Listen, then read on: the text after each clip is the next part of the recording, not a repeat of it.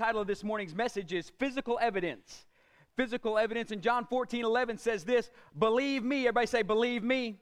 I want you to believe him, especially when it's in red letters. Don't just read it, believe him. Believe me when I say that I am in the Father and the Father is in me, or at least believe on the evidence of the works themselves. Heavenly Father, in the name of Jesus this morning, I thank you for physical evidence that you were here this morning in this place during this message, during this worship, that people's lives are transformed, that they leave here changed and completely different. In the name of Jesus we pray, and all God's people said, amen. You can be seated this morning. As we talk about physical evidence this morning, I've mentioned it all through worship. I'm going to mention it all through this service. And the video clip that you saw this morning, the whole case was contingent on one stray bullet solved the whole case that they were dealing with this morning. And we're going to teach you how, when you get into the Word of God, to jump in there, you are going to be able to look at the Word of God and really be able to pull out the physical evidence that not just Jesus Christ was here, but that He really existed, really did what He said He did, and be able to prove it out and not just say because the Bible said so. Can I get an amen? And we want to see God move powerfully in your life this morning. And so as we kick this morning's message off, we got to begin to understand that each crime scene may well generate other questions to be answered by the CSI, and the list above, which is on my paper, not yours, begins to talk about those things. So when a CSI walks on the scene, he begins to look for a whole myriad of things, and as he begins to see the obvious, he can see where the gun shooting took place, he can find the bullet casing on the ground, he can see the blood splatter and the direction it's going, and he can begin to solve a whole crime by simply looking at the physical evidence that's before him, even though he did not physically witness the crime himself. Our job as a believer is to be able to physically declare and know beyond a shadow of a doubt and prove it out that Jesus Christ is alive and alive forevermore, and He's seated on the throne as the King of Kings and Lord of Lords, and not just to say it, but to know it and definitively prove it, even though we weren't walking the earth with Him while He was here. Can I get an amen? See, if you learn to do this, it'll answer all your theological questions, and it'll crush every theological debate that you go into. Amen? And the biggest problem we know about that believers has is when somebody asks you a question and you do not know how to properly, I don't want to use the term defend because God can defend Himself, but play out the Scriptures and lay them out in front of people to declare there is physical evidence that my King of Kings and Lord of Lords truly was on this earth. And that's what we're going to jump into this morning. And so what do we know from the Christ scene, not crime scene, Christ scene that we've talked about the past couple weeks? Number one is, what is the scene? The scene is the Word of God, the whole Word of God, the complete Word of God. This is the scene we're working with. Just on a crime scene, as they mark it off with crime scene tape, such as you see here, that means that is the entirety of the crime scene. That's the scene that they're working with. The Word of God is our scene that we're working with. And then what was the sin, or what was the crime? The sin was actually happened in the Garden of Eden, and the sin didn't happen just because of the crime scene. The sin happened in our mind, which created the whole scene of why the Bible is written, okay? And the Word of God, it's written with one purpose in mind, one motive in mind. The Word of God is written as a purpose for redemption, to lead a lost and dying people back to God the Father. So if you're wondering why the Bible doesn't say certain things about certain things, the Bible is not an all-encompassing history book. Can I get an amen? The Bible is written with a motive, a plan, and a purpose, and it's to show God's love for you, bring God's love to you, and make sure God loves bring you back home to be in a place with Him forevermore. Amen? So God wrote this whole book just for you to prove His love to you. And He did better than just saying, I wrote it in the heavens. He wrote it physically here in this earth. Every word is God-breathed and God-inspired. Amen? And so you got a physical copy here in this earth of the love of God for your life. But the whole scene we need to begin to break down. And so as we jump into this, where do we go from here? We've talked about a bunch of things the past 2 weeks, and some of you guys have left services looking like your brain was scrambled eggs at times. And you're just kind of shaking your head and say, I don't even know where to take this from. Where do we go from here? As we begin to talk about these things and unwrap these things, I'm going to begin to show you where to go from here today. So as we first begin to do this, if we're going to realize that there is physical evidence in the Word of God, we must begin to do certain steps. And there's three certain steps you need to begin to write down this morning. Say, I'm going to write it down. Pull out your iPhone, pull up the notepad, just start Facebooking popular things that I say. Begin to write it down. I don't care. You need to start putting pen and paper to what you hear so you'll begin to remember it. Amen? Ask any teacher. If you don't take notes in class, you more than likely ain't going to pass the class. Amen. So come on. So begin to take some notes. Begin to write down what I'm about to tell you. Number one, as we begin to evaluate and gather physical evidence, evidence itself, the fundamental proof, all evidence starts with the Word of God. It all starts with the Word of God. Not our thoughts on the Word of God. It starts with the Word of God itself. When a CSI walks on the crime scene, he cannot walk in there with any preconceived notions of how he thinks the crime went down. He must let the evidence tell him what happened. The problem is we try to tell the Bible what happened rather than the Bible tell us what happened. We read the Bible and say, well, Mama said this, and so I must begin to validate what Mama said in the Bible. No, you must begin to let the Bible validate who you are as a believer in the Lord Jesus Christ, and don't say what Mama said, say what Jesus said. And so evidence, the fundamental proof that we're talking about, all evidence starts with the Word of God. Scripture, the evidence, will interpret itself by the use of other Scripture. You don't have to interpret the Bible. The Bible will interpret itself. We're going to do that this morning. I had 4 scriptures pulled out, but by the time I got done with the first one and my message was 4 pages long, I said, well, we may ought to just wait on the other 3 to try and go through them. And so the Bible will interpret itself by other Scripture. And you must begin to read the Bible in that manner. And so when a CSI walks on the crime scene, he lets the evidence lead him to other evidence, not begin to say, oh, this is the evidence, so I'm going to make my whole agenda out of this one thing. We have so many people who make agendas out of one Scripture rather than finding what the fullness of the Scripture is by letting the Bible interpret itself. And then the Bible, the scene, listen, this is awesome, will solidify the authority of God's Rhema word in you by the physical evidence of His written word in you. So God will solidify what He has done in your life by His written word because you got a rhema word. Let me explain what happens. When you got born again, it was not a physical word. It was a rhema word that made you born again, a revealed word. God revealed His great love to you. You asked for forgiveness of sins. You declared that Jesus Christ is Lord. And you said, I'm going to follow Him all the days of my life, or something similar. Amen? And so you had a rhema word that is now solidified by the logos or written word. And so as a CSI, as he can come up with the theory about what happened, it is solidified by the physical evidence that is there. And so in your life, the physical evidence of the Word of God will solidify the spiritual revelation that you get. Now, the Word of God must solidify the spiritual revelation that you get, or you must begin to ask, who is this revealed to me by? Because some of you are getting words that are from a spirit, but it may not necessarily be God's spirit.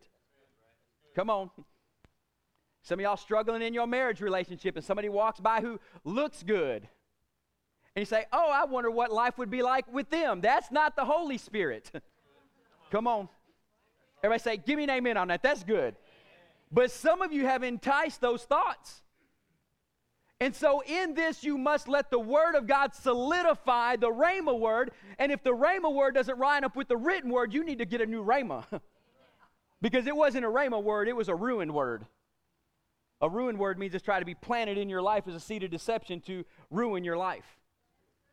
And so you need to get the Rhema words that you get, like I said in the first week, are just the beginning. It's just the inspiration. But it must be solidified by the logos or written word of God so you can begin to develop a case or evidence in your life. And now, those are the 3 points that we're going to bring everything through this morning. And so the very nature of what appears to be obvious on a crime scene should trigger a thought process in every CSI.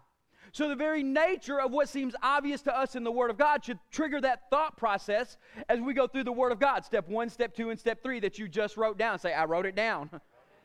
Pull it up tomorrow on the blog. It'll be on the blog tomorrow, okay? It'll be physical evidence as the title, and you can just have all my notes. Don't let that stop you from taking notes, okay? You need to continue to write this down. But so as we come on the scene of God's Word, we must begin to process all of God's Word like this. Evidence, fundamental proof, it all starts with the Word of God. So I must begin to take out my East Texas Western cultured thinking. Come on. Take it out and begin to think Jesus-style thinking. Scripture will interpret itself by the use of other Scripture. So if I don't understand something, I need to look up more Scripture on this Scripture so the Scripture can tell me what the Scripture is saying about the Scripture. Not what Mama said about the Scripture. Not what I think about the Scripture. Not what Google said about the Scripture. Not even what good websites say about the Scripture. Now, great people and great influences are awesome in your life, and a lot of times they do great, but you need to get in and get this evidence for yourself so you truly believe it. And then thirdly, the Bible, the scene, will solidify the authority of God's Rhema word in your life by the Logos word that's in your life. And so remember when we talked on the first week as we approach the scene, how should you study the Bible? You should study the Bible strategically. You should study it precisely, methodically, and comprehensively as possible. Strategically, not with an agenda. Strategically means finding the evidence of what Jesus is really saying or what was really going on. Strategically doesn't mean the Bible supporting your cause, but you're willing to change your cause to support the Bible. Amen? Come on, some of y'all should have got in on that one. And so in this, we must begin to study the Bible strategically, not agenda, strategically, precisely, methodically, and comprehensively. That sounds like a lot of work. It is. But when you get done with true evidence, nobody can talk you out of it. Come on, if you got 52 scriptures of true evidence, one each week of the year, you would be knowing more than most Christians in the world. I would say 99% of most of them. And so you must begin to develop evidence in your life of who God is. And so when we read the Word of God, it should trigger that thought process. And now we're going to talk about simply what they talked about on the video this morning. A singular bullet or a singular gun casing, the shell of a bullet, solved the whole crime that they were needing to solve. And so today we're going to pull out a singular bullet, I'll say, out of the Word of God, and we're going to find the evidence that it proves that Jesus Christ is exactly who He says that He is. Can I get an amen? Amen. I mean, you're going to leave here more equipped than ever before. You're going to leave here acting like you have got a PhD in something. I don't know what it is. But you will know more about this morning about the Bible than you've learned in the past 20 years if you'll go through these steps. I promise you on this. Some of you are saying, that's a big claim. I serve a big God. Amen? And so, evidence is more than what it seems. One scripture is way more than what it seems. You must begin to understand that one scripture is way more than what it seems, because if the first prophecy in Genesis was about Jesus who didn't show up till years and years later, and the last prophecy in the book of Revelation is about Jesus that is still coming and coming to pass, that means everything has got to be kind of intertwined somewhere in between. And it all comes to a central point called Christ, and we've already talked about that. Pick up the last couple of weeks' messages. And so the gun casing we're going to deal with today is this. It's Mark 1:11. And it says, "You are my son, whom I love. With you I am well pleased."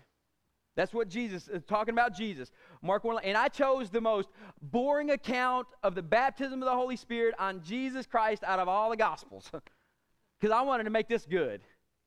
I didn't choose the great ones out of Luke and Matthew and all the awesome. This is what it says in Mark.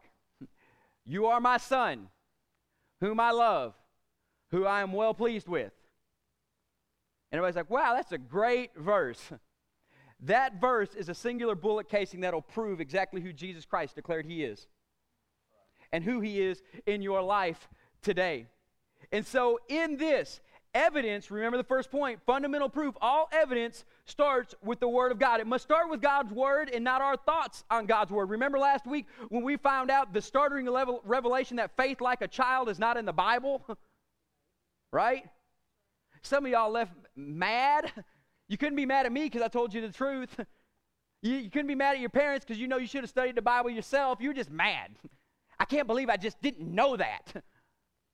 So in this, I want you to begin to understand that all evidence, it starts with the Word of God, not our thoughts or interpretations of the Word of God.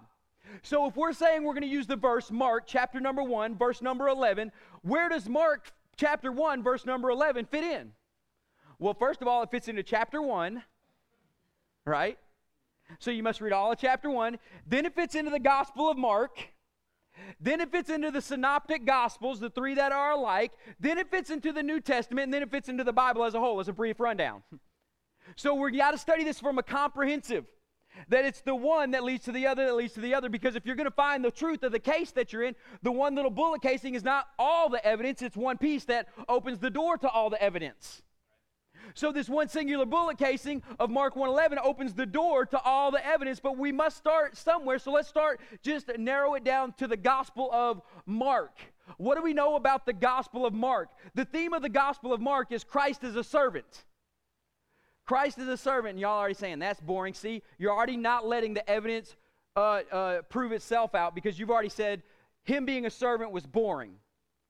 I like Matthew where he's king, coming king, the kingdom of God.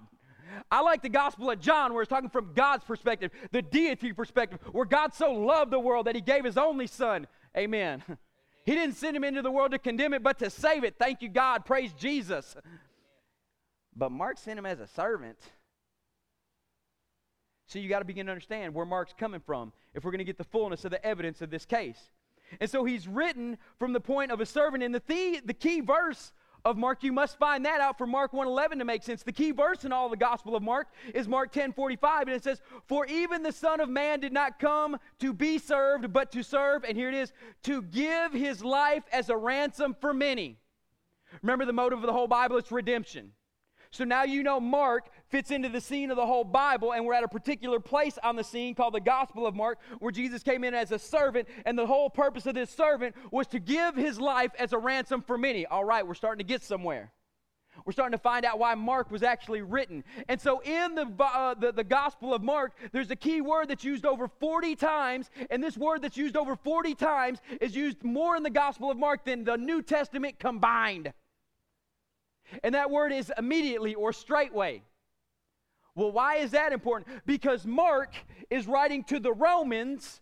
Romans, over 50% of the nation, factually, most speculate 75% of the nation were slaves and in bondage, and slaves were not asked if they had an opinion. They were told to go to do something, and when they were told to go do something, they were supposed to do it when?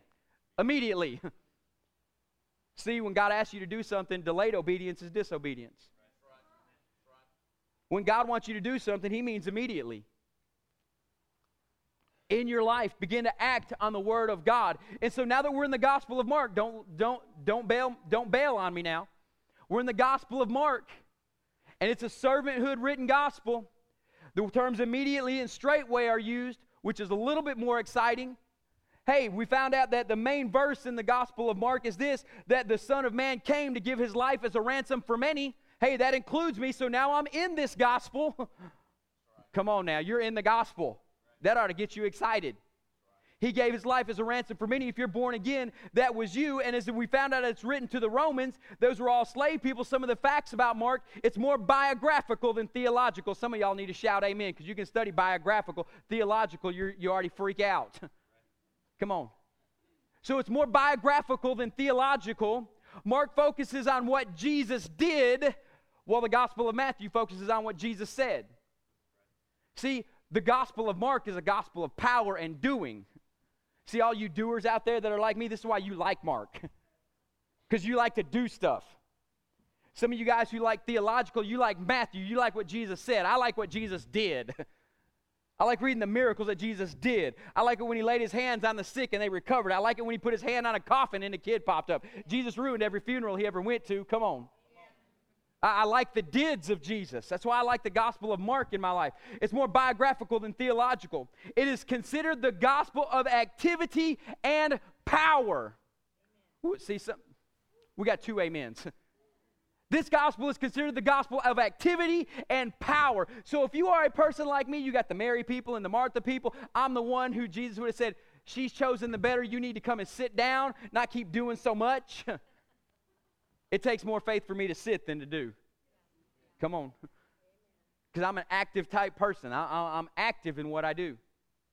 And so it's the gospel of activity. It's the gospel of power where Jesus showed up. See, because slaves, the Roman culture who he's writing to, they weren't concerned with theology because they weren't a Jew. They weren't concerned with education of Luke because they weren't a Greek and they weren't educated and they weren't culture. But they knew how to do some stuff. They knew that if they were going to reach the Romans, it needed to be a gospel of activity and a gospel of power, a gospel that accomplished something as they move forward.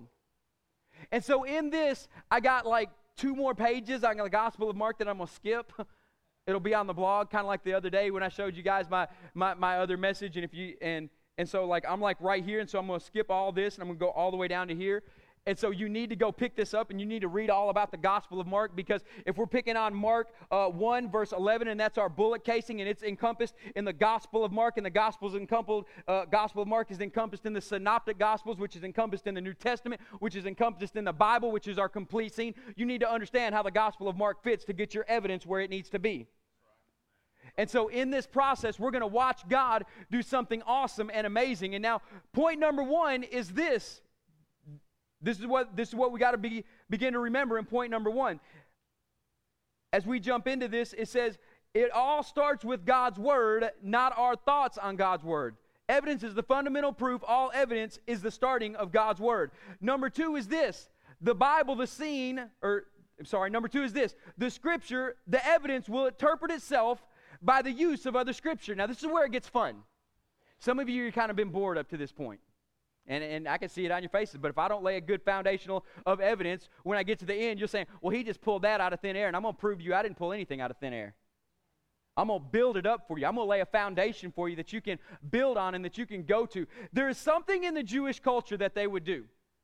And we do it in America, but it's a little bit different. In the Jewish culture, the rabbis, which Jesus was, and he was more than a rabbi. He was a Rabbi Shemahah, but I can't go into all that this morning. Study that on your own. He was one of the upper echelon rabbis. The rabbis would do something which would cause interaction with people, and they would do something. They would start quoting a verse of Scripture, then stop.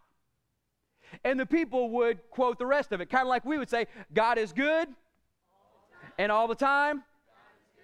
That's what they would do, but they would do it with Scripture, and they'd make it biblical, amen? And now that God is good isn't biblical, but prove it out, get evidence, bring it there. And so in this, the rabbis would quote half of a Scripture, and knowing the education level of all the people that they were talking to, the whole population of the Jewish race or the Hebrew race, the boys by the age of 12 had the first 5 books of the Bible memorized. The girls by the age of 12 had Psalms and most of Proverbs memorized. As the boys went to secondary education, they had the first 5 books of the Bible memorized and the prophets memorized. And so when Jesus would say, in the beginning God created the heavens and the earth, they would automatically know the fullness of where he was going in his Scripture. So he didn't have to expound on everything. Another thing that they would do is they would grab a Scripture, combine it with another Scripture in a different location, and combine it with another Scripture in a different location to get a valid point across of what they were trying to prove or what they were trying to teach. And so in this verse of Scripture that we got here, the bullet casing, Mark 1:11, and it says, a voice from heaven came, and this is what it says, you are my Son, whom I love. With you I am well pleased. Let's break that down. The very first part, you are my Son. You are my Son is a quote. It's from Psalm chapter 2 where he said to me, you are my Son, today I have become your Father. So listen, when the voice of heaven came down and said, you are my Son, whom I love and am well pleased with, basically everybody of the Hebrew nation would know, you are my Son, today I have become your Father. But God didn't stop there. The voice from heaven didn't stop there. He said, you are my Son. Then he combines another Scripture with saying, you are my Son. They automatically knew the rest of it. So they added another part of the Scripture. It says, you are my Son, whom I love. Oh, Lord, this gets every Jewish person in the world excited. This next verse. Because whom I love, when they heard the voice of heaven say, whom I love, it took them back to Genesis 22, verse 2, and it said, take your son, your only son, Isaac, whom you love. Oh, this is when he was sacrificing him on the mountain. Take your son, Isaac, your only son, whom you love, and go to the region of Moriah. Sacrifice him there as a burnt offering on one of the mountains that I will tell you about. So when he said, you are my Son, today I have become your Father, resignated. When it said, whom you love, it automatically brought them back to their covenant with Abraham. It says, take your son, your only son, whom you love. Take him up on a mountain that I'm going to show you where you will sacrifice him to me there. That brought great depth in thinking, oh Lord, who is this man coming up out of the water that God would quote? The father of our faith. And listen, I don't care what you hear in the secular world today. We didn't start the faith movement. Abraham started the faith movement. Amen? Come on. And so when he said, whom I love, it brought them back to the father of their faith. And it brought them back to the ultimate sacrifice that he was going to make. Not just a son, but his only son. Oh, come on. And so you have, you are my son. Today I have become your Father. whom I love. Take your son, your only son, that you would not spare, but you will sacrifice. And then they saw the ram in the thicket representing Jesus, amen. Caught by the horns, which represents power, amen. Oh, come on, I could go off for days on this. I'm just trying to build evidence here. It says, today you are my son, whom I love. And then it says, with you I am well pleased with. This comes out of the great prophet of Israel, Isaiah chapter 42, verse 1. It says, here is my servant, whom I've upheld, my chosen one, in whom I delight or am well pleased with. I will put my spirit upon him, and he will bring justice to the nations. Come on now.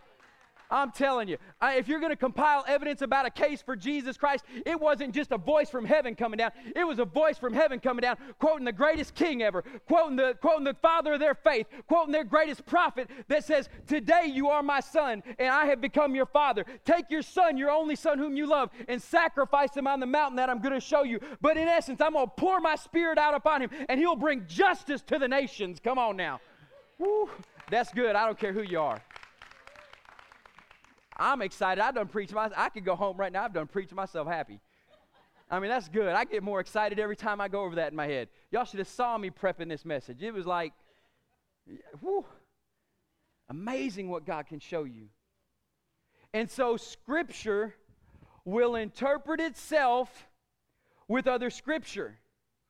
The Jewish people knew this because they were so well versed in the Scripture that when the voice from heaven came, not even Jesus said, a voice from heaven came, you are my son.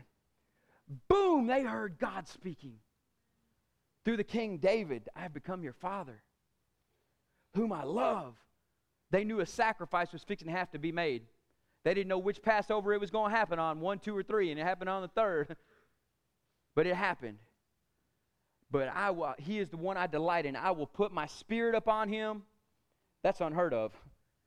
They're still operating. What we don't understand is they're still operating in Old Testament. The New Testament really doesn't start till Acts. All right? Because the covenant had to be started at the death, not the birth. Okay? So how we canonize the Bible is just a little off. Not critiquing them, I'm just saying. And he was going to pour his spirit out. But now here's the vital part. If this evidence that we have, we've got the foundation of where the piece, the bullet, fits into the scene as a whole. We've got the evidence of now this piece of evidence is interpreted by the other evidence. We got the evidence of Genesis. We got the evidence of the psalmist. We got the evidence of the prophet that are all bringing us back to this bullet case. How does it do this last point that we're talking about? The Bible, the scene, will solidify God's authority in his Rhema word by his written and Logos word. How does this begin to happen? I want you to begin to put yourself in the scene. Put yourself over by the river where Jesus is being baptized. And you got crowds of people around. Go ahead and just everybody close your eyes. Let's get imaginative here. I know we're not told to use our imagination much, especially in church, but close your eyes. Get your imagination happening here. Man, you are at a river, and all of a sudden you hear a great commotion of people moving and crowds coming, and you hear the rushing of the water, and you look over, and John the Baptist is baptizing several in the water, and this man walks up. And everybody begins to split. The crowd begins to split, and he steps into the water, and he says, baptize me. And John the Baptist says, I cannot baptize you. I'm not even worthy to carry your sandals. And he said, you must do this to fulfill all righteousness. And now we're at the point Jesus goes underwater, and now Jesus is coming back up. Imagine this with me. He's coming back up out of the water, and a voice from heaven opens up, not from any man. A voice from heaven opens up. Witness 1, a voice from heaven opens up, and it says, you are my son. And every Hebrew person heard the voice of King David. It says, you are my son, whom I love. And then it says, you are my son, and today I have become your father. And then they heard, whom I love. And they heard the voice of their father, the father Abraham, shouting out, this is my son, my only son. And God says, sacrifice him. And he began to sacrifice him. And then you heard the voice of the great prophet, Isaiah. When it says, the one who I am well pleased with, this is the same prophet that says, in the year Uzziah died, I saw the Lord seated high on the throne, and the train of his robe filled the temple with glory. Above him were seraphim, each with 6 wings. With 2 wings they covered their faces and their feet, and they were flying, calling, holy, holy, holy is the Lord God Almighty. That prophet begins to speak and says, I delight in this man.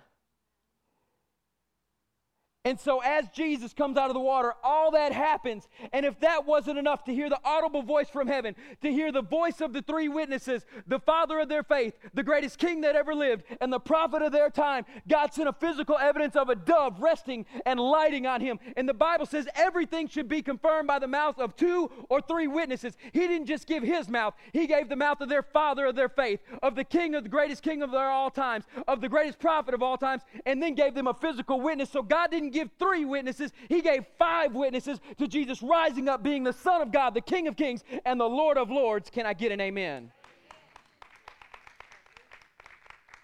You want to know how to develop a case for God? Start reading the Bible like that. Brings a little bit more insight. You are my son whom I love and I am well pleased with. Because before you thought of a father patting a little blonde-headed, blue-eyed boy on the head saying, this is my boy whom I love and I am well pleased with. But now you understand it's the voice of the prophets, the voice of the kings, the voice of the father of their faith, the voice of heaven itself, and the tangible witness of the Spirit of God himself coming down on the Son. And you realize at this point, the Trinity, the Father, the Son, and the Holy Spirit are in one place, at one time, in one accord, for one purpose, and that's the redemptive purpose of Jesus Christ for you and for me, which goes back to Matthew, or Mark chapter 10, verse 45, that he gave his life as a ransom for many. Come on, I told you I was fixing to unpack some stuff. Some of y'all are shaking your heads like, oh, Lord God, what did we just hear? You heard evidence of how Christ is real, of how he is alive, of how he's not a fluke in the history of time, how he is all-powerful King of Kings, confirmed by the first book of the Bible, confirmed by the greatest king that ever lived in the Jewish nation, confirmed by the greatest prophet that ever lived in their nation, confirmed by God himself, sealed with the power of the Holy Spirit as he came up out of the water. And this is factual. You can go to history and see it recorded. This is what God wants in you. And your Christ-seen investigation. Don't settle for, oh, he's my son whom I love and I'm well pleased with. Don't settle for that. There's something way more.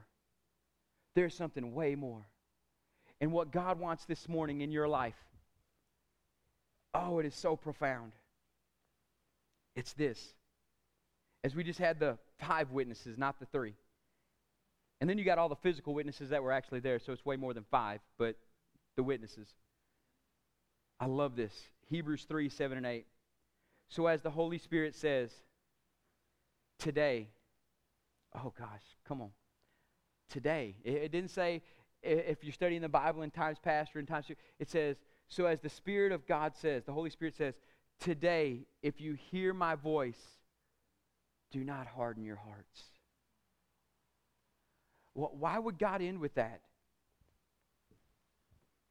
Because the only thing that stops the power of God from moving in your life is a hardened heart. The only thing that's blocking God from doing something amazing, from revealing to you all that we just talked about in the power of his kingdom, is a hardened heart. And you may have church hurt, you may have family hurt, you may have marriage hurt, you may have kid hurt, you may have adult hurt, you may have addiction hurt, but don't harden your hearts today. Some of you have said, I've been to several church services, Pastor, and God hadn't touched me yet. Well, today it just said. You've hardened your heart before you came in and said, I've been here in the past and it hadn't happened yet. Well, today is a new day. We just showed you physical evidence of Christ in the Bible and Christ in this earth. God wants to show you physical evidence of him in your life. I believe God can erase scars that are physically on your body just as he can emotionally and spiritually in your life. He wants to create something in you. And I got a great message that I'm going to end this series. I'm going to give you a cue in on. And it's not for 5 weeks, so remember it. You're more than a witness. Oh, you're way more than a witness. If God's done something in you, you're more than called to testify. You're called to be on the platform as evidence